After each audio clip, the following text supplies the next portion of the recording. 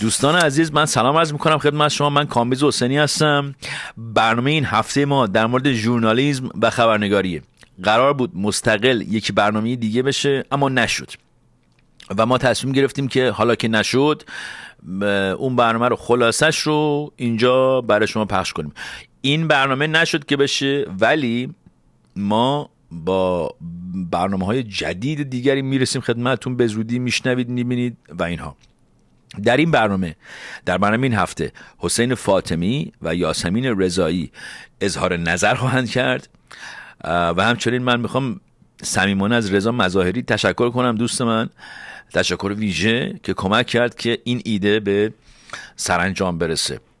هرچند اون سرانجامی که میخواستیم نشد، اما بالاخره اینجا داریم پخش میکنیم خلاصه ای از آن چیزی رو که میخواستیم انجام بدیم. و کلا علتی هم که من دارم این کار میکنم اینه که ما این برنامه پارادوکس دیگه کم کم هفته های آخرش رو داریم طی میکنه. همونجور که عرض کردم ما بزودی با برنامه های جدید و هیجان انگیز میرسیم خدمتتون. بزودی که میگم یعنی برای سالگرد کشته شدن مهسا امینی به دست جمهوری اسلامی ما قطعا با برنامه جدید در خدمتتون خواهیم بود. این یک ویژه برنامه است، پس لطفا بهش عادت نکنید. با من و همکاران من همراه بشید با قصه دیگر از این روزگار و زمانه ما.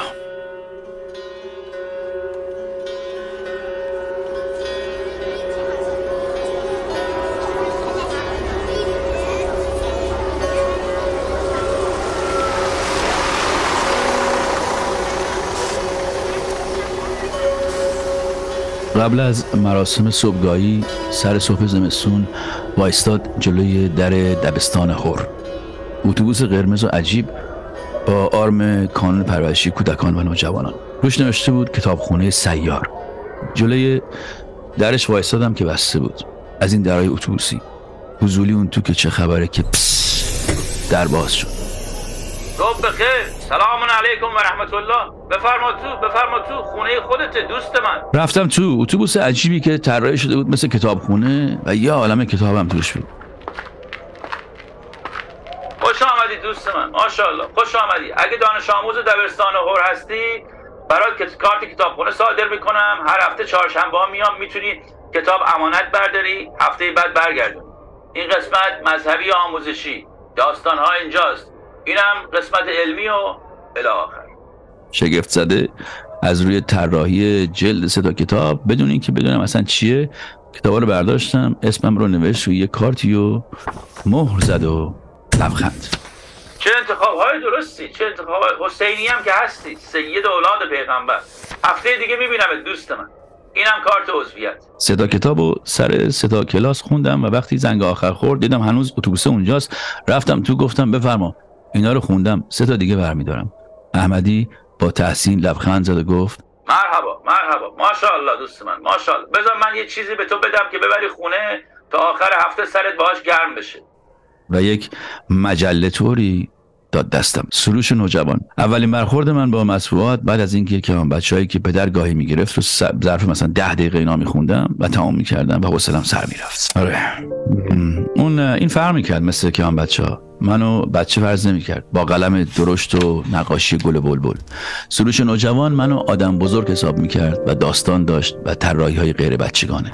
صفحه اول نامه خواننده بود و پر بود از نامه‌های بچه‌هایی که پدرشون جبهه بودن، آرزوی شهادت داشتن همشون. بقیه مطالبم همه در رسای رهبر و تقدس جنگ و دفاع مقدس و داستان شجاعت شهیدان بود و اهمیت نماز سر وقت و اشعار حماسی مذهبی انقلابی. سروش نوجوان شما رو قسمتی از بازی بزرگ سالانه آن زمان می‌کرد و این احساس رو بهت میداد که تو هم حالا در جریان اخبار شبانه شبکه یکی و بهت این حس رو میداد که بچه نیستی و من از بچه بودن متنفر بودم. شدم دست راست احمدی و هر هفته چهارشنبه از سر صبح تا عصر تو کتابخونه سیار بودم. برای بقیه کارت کتابخونه صادر میکرد. همه کتاباشو خوندم و حالا شده بودم دستیار احمدی. بعد از چند ماه برای سروش نوجوان نامه فرستادم با اسم مستعار که چاپ کنن. توی اون صفحه اول چی بود؟ گفتم اسمش صفحه خواننده. نامه تخیلی نوشتم از طرف فرزند شهید. بسم ای تعالی، من میثم طباطبایی فرزند شهید یاسر طباطبایی 12 ساله از مشهد هستم. تو راهرو مدرسه عکس یه سری شهید زده بودن، یکی زیرش نشون یاسر طباطبایی. منم همون برداشتم، گفتم اسم بچه‌ش میتونه میثم باشه مثلا. اسم ای تعالی. من میثم طباطبایی فرزند شهید یاسر طباطبایی 12 ساله از مشهد هستم. پدر من در عملیات والفجر 8 شربت شیرین شهادت نوشید و به آرزویش که همانا شهادت در راه خدا و رهبر انقلاب بود رسید. پدر من همیشه مرا برای نماز صبح بیدار می‌کرد و هیچ وقت نمازش قضا نمی‌شد و به مستمدان کمک می‌کرد و هر وقت آشغال روی زمین می‌دید برمی‌داشت و آن را به سطل آشغال می‌انداخت. هیچ وقت مرا دعوا نمی‌کرد و همیشه می‌گفت باید درس بخوانم، قرآن یاد بگیرم و مکبر مسجد بشوم. من از وقتی خبر شهادت پدرم را شنیدم به مادرم در کارهای خانه کمک می‌کنم و هدفم در زندگی این است که راه او را بروم و اگر خدا بخواهد من هم شهید بشوم و به او در بهشت بپیوندم. مادرم گاهی شبها سر نماز گریه می‌کند ولی من همیشه به او دلداری می‌دهم و می‌گویم که گریه نکند، چرا که من حالا دیگر مرد خانه‌ام. پدرم هم هر وقت از جبهه تلفن می‌کرد به من می‌گفت که مواظب مادرم باشم، چرا که در نبود او من مرد خانه هستم. ان شاء الله وقتی سنم بیشتر شد جبهه می‌روم، انتقام پدر را از کفار می‌گیرم. مرگ بر ضد ولایت فقیه، درود بر رزمندگان اسلام.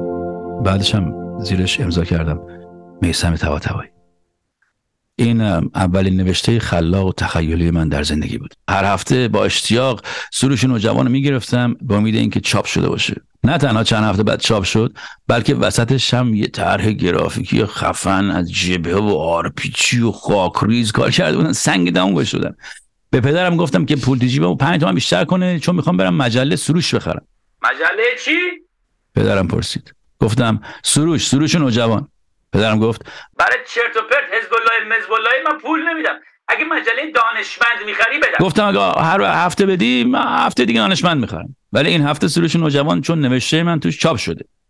یه نگاهی از روی ناباوری کرد و 5 تومن داد و پریدم دکه روزنامه فروشی و 5 تا خریدم.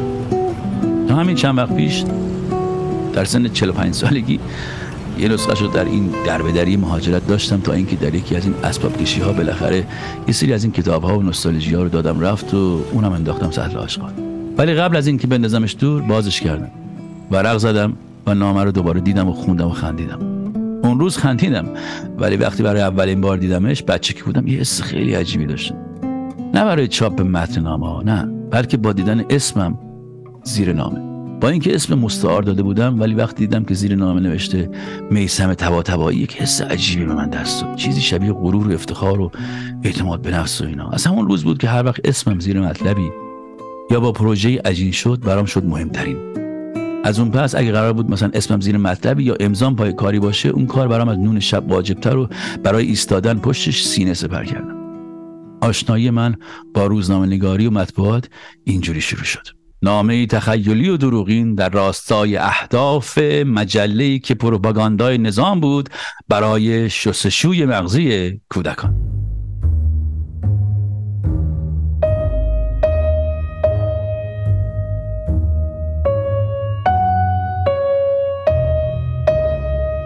بعدها معتاد مطبوعات شدم.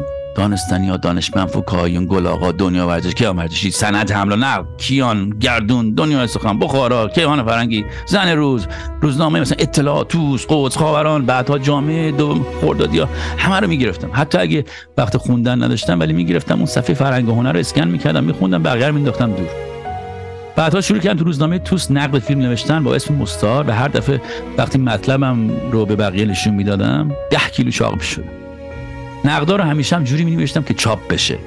در کنار پرداختن به ساختار فیلمنامه و کارگردانی و اهمیت بازیگری و این و اون و اینو، در یک جایی من حتما به اهمیت این اشاره می‌کردم که فرهنگ نماز در این فیلم نشان داده شده است، یا از اینکه در فیلم به موضوع جانبازان جنگ، دفاع مقدس اشاره شده بود، این تحسین می‌کردم.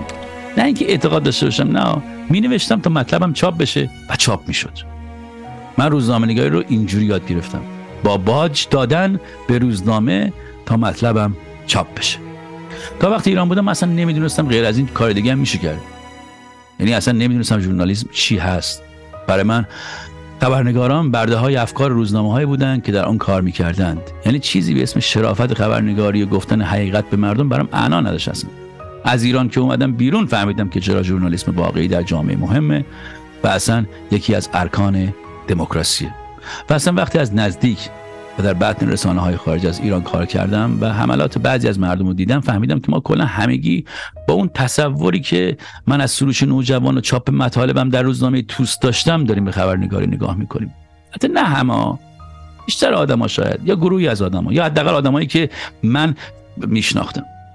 ما اینجوری یاد گرفته بودیم و هیچ وقت اجازه فهمیدن این که خبرنگار کیست، اصلا چرا خبرنگاری مهم است اینا رو نداشتیم. و از اون مهمتر فهمیدم که گروهی از مردم اصلا اطلاعی از این خبرنگار کیه و اصلا ژورنالیسم چیه ندارن. و باور بعضی این بود که خبرنگاران همیشه یک مزدورند که از هر کی پول بگیرن بهش باید سرویس بدن، تبلیغ اربابانشون رو بکنن. البته این تا حد زیادی هم مرتبط بود با اون زمان ایران و من کسی رو متهم نمی‌کنم که اصلا اینجوری فکر می‌کنه، ولی چون وقتی من خودم تو ایران می‌خواستم مطلب در روزنامه‌ام چاپ بشه، باید حتما یه کاری می‌کردم که چاپ بشه، فکر می‌کردم که بقیه هم اینجوریان. البته من هیچ وقت خبرنگار و اینجوری اینا نبودم. بعدها فهمیدم که ما خبرنگار با شرف که به خاطر کارشون هزینه از زندگیشون دادن کم نداشتیم و نداریم. من وقتی ایران بودم ولی فکر می‌کردم که شاید مردم ایران تلقیشون از ژورنالیسم همون باشه که من فکر می‌کنم. جمهوری اسلامی هم علاقه داشت که حقیقت روزنامه‌نگاری رو مخفی کنه و آموزش داده نشه به ملت. اصلا در جریان چیزی به اسم شرافت خبرنگاری نیست جمهوری اسلامی و همیشه روزنامه‌نگاری از دید اونها اون چه که بوده شاید همون مزدوری برای پول و قدرت بوده. خبرنگاران داخل ایران هم سالها با پذیرفتن کارهای نظیر مثلا مسئول روابط عمومی فلان نهاد سیاسی و جهتدار یا مسئول تبلیغات رسانه‌ای فلان کاندیدای حزبی برای به دست آوردن مثلا یه ذره پول بیشتر به این باور ملت و من دامن زدند. دستمزد پروپاگاندا همیشه بیشتر از دستمزد خبرنگاری بود. شاید هم وقتی واقعا بیشتر مردم ایران به خاطر صدا و سیما و روزنامه‌های جمهوری اسلامی اطلاع دقیقی از اهمیت ژورنالیسم متعهد نداشتند و ندارند، خبرنگار مثلا صدا و سیما رو بلندگوی رژیم و خبرنگار صدای آمریکا رو بلندگوی اون یکی رژیم میدونن. و اینجاست که چی بحث ما شروع میشه.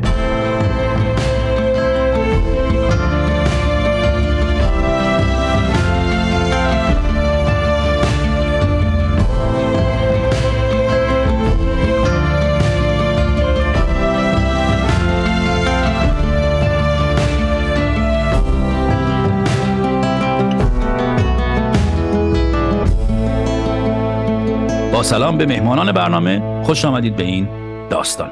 خب اولا به این که چی فکر کردین راجع به یاسمین جان، شما از شما شروع می‌کنیم. چی فکر کردی راجع به این داستانی که شنیدین؟ من فکر کنم که خیلی جالب بود که هم نشون میداد یه جورایی همه ما بخشی از کودکیمون وقتی که با رسانه و مطبوعات در ارتباط بودیم نمی‌شده که با پروپاگاندای در واقع جمهوری اسلامی اینتراکشن نداشته باشیم یا باهاش برخورد و هممون مثلا من خودم داشتم به این فکر می‌کردم که من چیا رو می‌خوندم، چیا رو خیلی دوست داشتم. من یادم گل آقا خیلی برای مثلا تو کودکی ما خیلی گل آقا می‌خوندیم. دوست بود، دوچرخه بود، سه چرخه بود و بعد وقتی که تو از سروش صحبت کردی من یاد چلچراغ افتادم و همه این ها یه جورایی اون وامی که میگفتی اون باجی که میدادی رو مجبور بودن بدن حتی اگه عقیدشون باهاش دقیقاً یکسان نبود. این چیزی بود که به ذهن من رسید و اینکه هممون این واقعاً برخورد و این مواجهه رو داشتیم با مطبوعاتی که باید این باج رو بدن. خب حسین جان شما چی فکر می‌کنید عزیزم فردای براندازی در روز صفر ژورنالیسم در ایران چگونه است به نظر تو؟ به نظر من خب ببینید بعد هر انقلابی یه نسلی به وجود میاد که اون نسل خیلی پرکاری میشه و پر تاثیرگذاری میشه و توی کل دنیا دیده میشه. برای همینم توی خیلی از انقلابایی که مثلا ما بیایم ببینیم به ژورنالیسمش، مستندسازش، عکاس خبریش تو اون تایم ها انقدر تاثیرگذار دنیا میشه یه چند تا لایه میندازه، پوست اندازی میکنه. من مطمئنم که بعد از تو همین الانش واقعیتشون پوست اندازی تو انقلاب زن زندگی آزادی نشد، دلایلشو بهتون میگم، ولی بعد اتفاق براندازی من اون اون دارن اون تصویرایی که توی 30-40 سال اخیره که توی ایران باید گرفته میشد و نشده رو دارم میبینم. یعنی یهو فکر میکنم که جامعه ژورنالیسم خبری دنیا رو نسل جدید ایران با این تکنولوژی‌ها، با این اتفاقا میتونه سورپرایز کنه. و اینم بگم که به هر حال عکاسی خبری و فوتوژورنالیسم ایران توی منطقه خب حرفی بر گفتن داره، در حالی که در بسته ترین کشور دنیا هست. یعنی شما فکر کنید به این نسلی که اینقدر توی دنیا روش حساب میکنن، اگه یه ذره فضا باز شه چجوری میتونه دنیا رو شوکه کنه با دیتایی که میفرسته. و جنبش انقلابی زن زندگی آزادی یه چیزش خیلی جالب بود، اونم این بود که شهروند ژورنالیسم کاور کرد.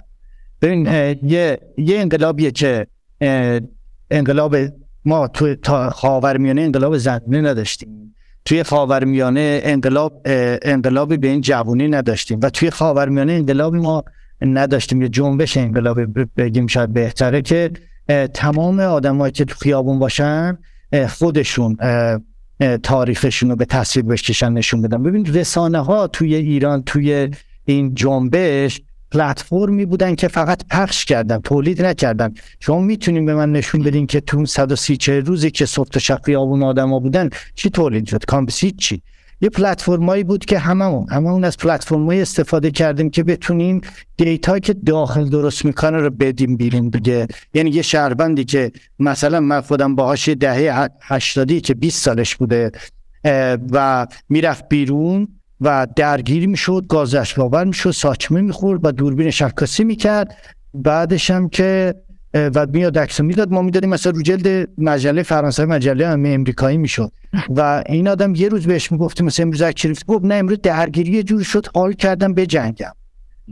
ولی رسانه‌ها تحلیل میدادن دیگه حسین، یعنی اگه آره تحلیل میدادن. آره یعنی نه من میخوام بگم که این آدم‌ها تصویرگرای انقلاب، یعنی ژورنالیستای انقلاب خودمون انقلابیون بودن توی خیابون. حالا ما میرسیم به جایی که پلتفرم‌ها استفاده میکردن، یعنی تحلیل میکردن، ادیت میکردن، به هر حال نشون میدادن دیگه. اونا اگه این پلتفرم نبود که نمیتونستن که اتفاق سر کوچه‌شون جهانی کنن. این سوالم برای جفت شماست. حالا آره ما یه سری رویاهایی داریم و یه سری اتفاقاتی خوبی هم افتاده در این چند ماه اخیر، ولی سوال من اینه که آیا واقعا دهه 80 یا اهمیت خبرنگاری رو میدونن، درک میکنن، فردای براندازی، آیا بحث ژورنالیسم و پرداختن بهش و مطبوعات آزاد و رسانه جایی در اون بحث‌های اولیه، در اون روز صفر بر اون بحث‌های اولیه خواهد داشت یا نه یه بحث ثانویه است و باید این مدتی بگذره تا ما شروع کنیم راجعش حرف زدن؟ من فکر می‌کنم که 100% یعنی بچهای دهه 80 یا متولد دهه 70 یا اهمیت خبرگزاری رو قطعا درک میکنن، ولی حالا این یک حس عدم اعتماد هست نسبت به رسانه ها. عدم اعتماد هایی هست که الان وجود دارن. ما اگه روز صفر صحبت میکنیم و به این سفر معتقدیم که معلوم نیست چندین ماه به چند سال طول بکشه، ما احتمالاً به این یعنی رسانه ها هم، چون ببینید هر کسی تخصص خودش رو میذاره وسط و تو این سفر حتما خبرنگارها و مطبوعاتی‌ها و کسایی که حالا از قبل بودن یا دارن خبرنگار میشن، دارن تمرین میکنن، هم به فکر این میافتن که یه نشریه داشته باشن، یه شبکه داشته باشن که یعنی هر کسی تو فیلد خودش به اون آزادی میرسه و زن زندگی آزادی رو توش اپلای میکنه، خیال پردازی میکنه. این رویای سیلی هم از واقعیت من دور نمیبینمش. آره میفهم. یاسمین من سوال دیگه دارم، این که تو به عنوان شخصی که هستی و اینا فکر میکنی در رسانه الان، تو رسانه ها داخل ایران خارجه، آیا رپرزنت میشی افکارت خودت؟ و بعد از این سوال میخوام ازت بپرسم که همون باز دوباره تو تم برنامه با فردای براندازی فکر میکنی که چه جور رسانه‌ای باید وجود داشته باشه که آدمی مثل تو توش رپرزنت بشه؟ ببین توی رسانه‌های اصلی که الان وجود داره، مثلا یه چند تا مثال از رسانه‌هایی که به نظر تو اصلی میان میگی، مثلا BBC فارسی یکیشونه. آره دیگه، مثلا همین رسانه مثلا در چند تا فکر می‌کنم 7-8 رسانه جرنالیستی شنن. نه من فکر نمی‌کنم، حداقل از نظر عقیدتی یا طیف فکر نمی‌کنم دقیقاً، یعنی یه چیز، یه ماکتی، یه کاریکاتوری از حالا اینکه مثلا فرض کن من اعتقاد دارم که یا اعتقاد داشتم قبل از زندگی آزادی که این رژیم باید عوض بشه. یه کاریکاتوری ازش رو بعضی شبکه‌ها نشون میدن، ولی وقتی تو جزئیات وارد میشی، نه، من فکر نمی‌کنم که میتونم صدای خودم رو پیدا کنم. الان اگر دنبال میکنم واقعا برای کنجکاوی و به خاطر اینکه میخوام بدونم، به خاطر کارم دنبال میکنم، ولی میدونم که خیلی‌ها دیگه دنبال نمیکنن و اخبارشون دارن از شبکه‌های اجتماعی میگیرن و بحث‌ها رو شبکه‌های اجتماعی میخونن. اینو راجع به بچه‌های دهه 70 و 60 دهه 70 و 80 با اطمینان دارم میبینم، با اطمینان دارم میگم که حالا این رسانه ایدئال تو فردا انقلاب بشه تو ایران، این رسانه ایدئال تو چه رسانه‌ای باید چی باشه که تو قبول، یعنی خوشت بیاد قبول داشته باشی بگی آره اینه؟ یه چیزی به ذهنم میاد و شاید این خیلی معنی کلی داشته باشه ولی برای من خیلی مهمه، اونم که دایورس باشه و نزدیک باشه به زندگی واقعی من، آدمایی که باهاشون در ارتباطم که خیلی آدمای شبیه من، آدمایی که یعنی میدونید من فکر کنم از هر کسی بپرسی همینا بگه که ما می‌خوایم آدمای شبیه خودمون رو ببینیم و بعد این کسایی که میگن ما می‌خوایم آدمای شبیه خودمون رو ببینیم وقتی که با هم مقایسهشون الزاما دارن از یه چیز حرف نمیزنن، میدونی چون یکی دیگه بعد همین میگم همه بخوام که آدم شبیه خودشون ببینن که دیگه اون رسانه آزاد نیست که. آره چرا میشه دایورس؟ دقیقاً بحث دایورسیتی و گستردگی و طیف که ازش دارم صحبت میکنم تو هر زمینه‌ای از همینجا میاد. اگه ما بتونیم یه رسانه ببینیم که همه جور آدم بتونیم ببینی، همینی فقط یک چیز رو کاور نکنه. ولی خود من شک دارم وقتی دارم بلند میگم، من شاید تصور میتونم بکنم که کانال ها و رسانه هایی باشن که این دایورسیتی رو پوشش بدن. تو فکر میکنم مثلا یه شبکه، یه کانال، یه نشریه بتونه یا اصلا بخواد که توی هدف گذاریش همه چی رو پوشش بده. حسین تو چی؟ این دیگه سوال آخر من که تو چی فکر میکنی؟ یعنی اون حالا من اون چیزی که دوست داریم و ایدئالمونه و اینا رو نمیگم، من میگم که چه جور رسانه‌ای فکر میکنی در ایران با شرایط حال حاضر که داریم پیش میریم فکر میکنی که بعد از براندازی در ایران به وجود میاد که نزدیکتر به اهداف ارزش‌های ژورنالیسم و همه حرف؟ آیا امکانش هست واقعا که همچین اتفاقی بیفته؟ امکانش هست به خاطر اینکه من اینو با تجربتاً دیدم توی افغانستان بعد از سقوط طالبان 2001 30 خورده تلویزیون بود و همشون هم آزاد بودن و من مطبوعات آزاد رو در همسایگی کشورمون تو افغانستان دیدم و مطمئنم که تو ایران هم این اتفاق میفته. تجربهشم اونجا دیدم، سالهای تلویزیونی مطبوعاتشون رو خوندم، خیلیشو اصلا با خودم آوردم روزنامه‌هاشون.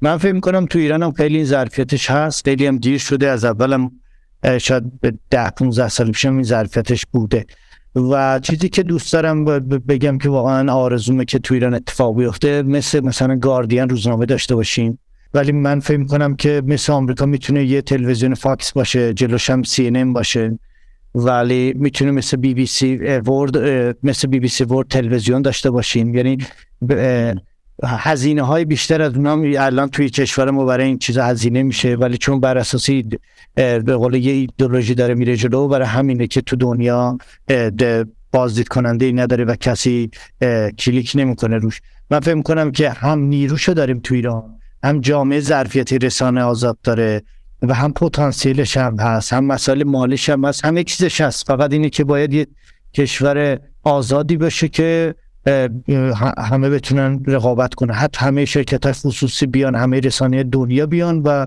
رسانه‌های داخلی هم شروع بکنن کار کردن. و به نظر من اون موقع است که آره مگه مثلا تو انگلیس آدما بی بی سی ورد هم میبینن، سوشال میدیا هم میبینن، ولی تو انگلیسی اینطوری نیستن که الان مثلا همین الان که امروز ما با هم حرف می‌زنیم تو ترکیه مثلا زلزله شده، اونا بگن بی بی سی ورد قطع کن بریم ببینیم مردم ترکیه تو اینستاگرام میشون چی میذارن. نمیگن که، هر دوتا رو میبینن. یعنی درستش هم همینه، این که بدونن که چقدر رسانه‌شون اینجور موقع میتونه فکت چک هم بکنه دیگه، ببینیم نه همین چیزی که هم مردم میگه اونجا هم.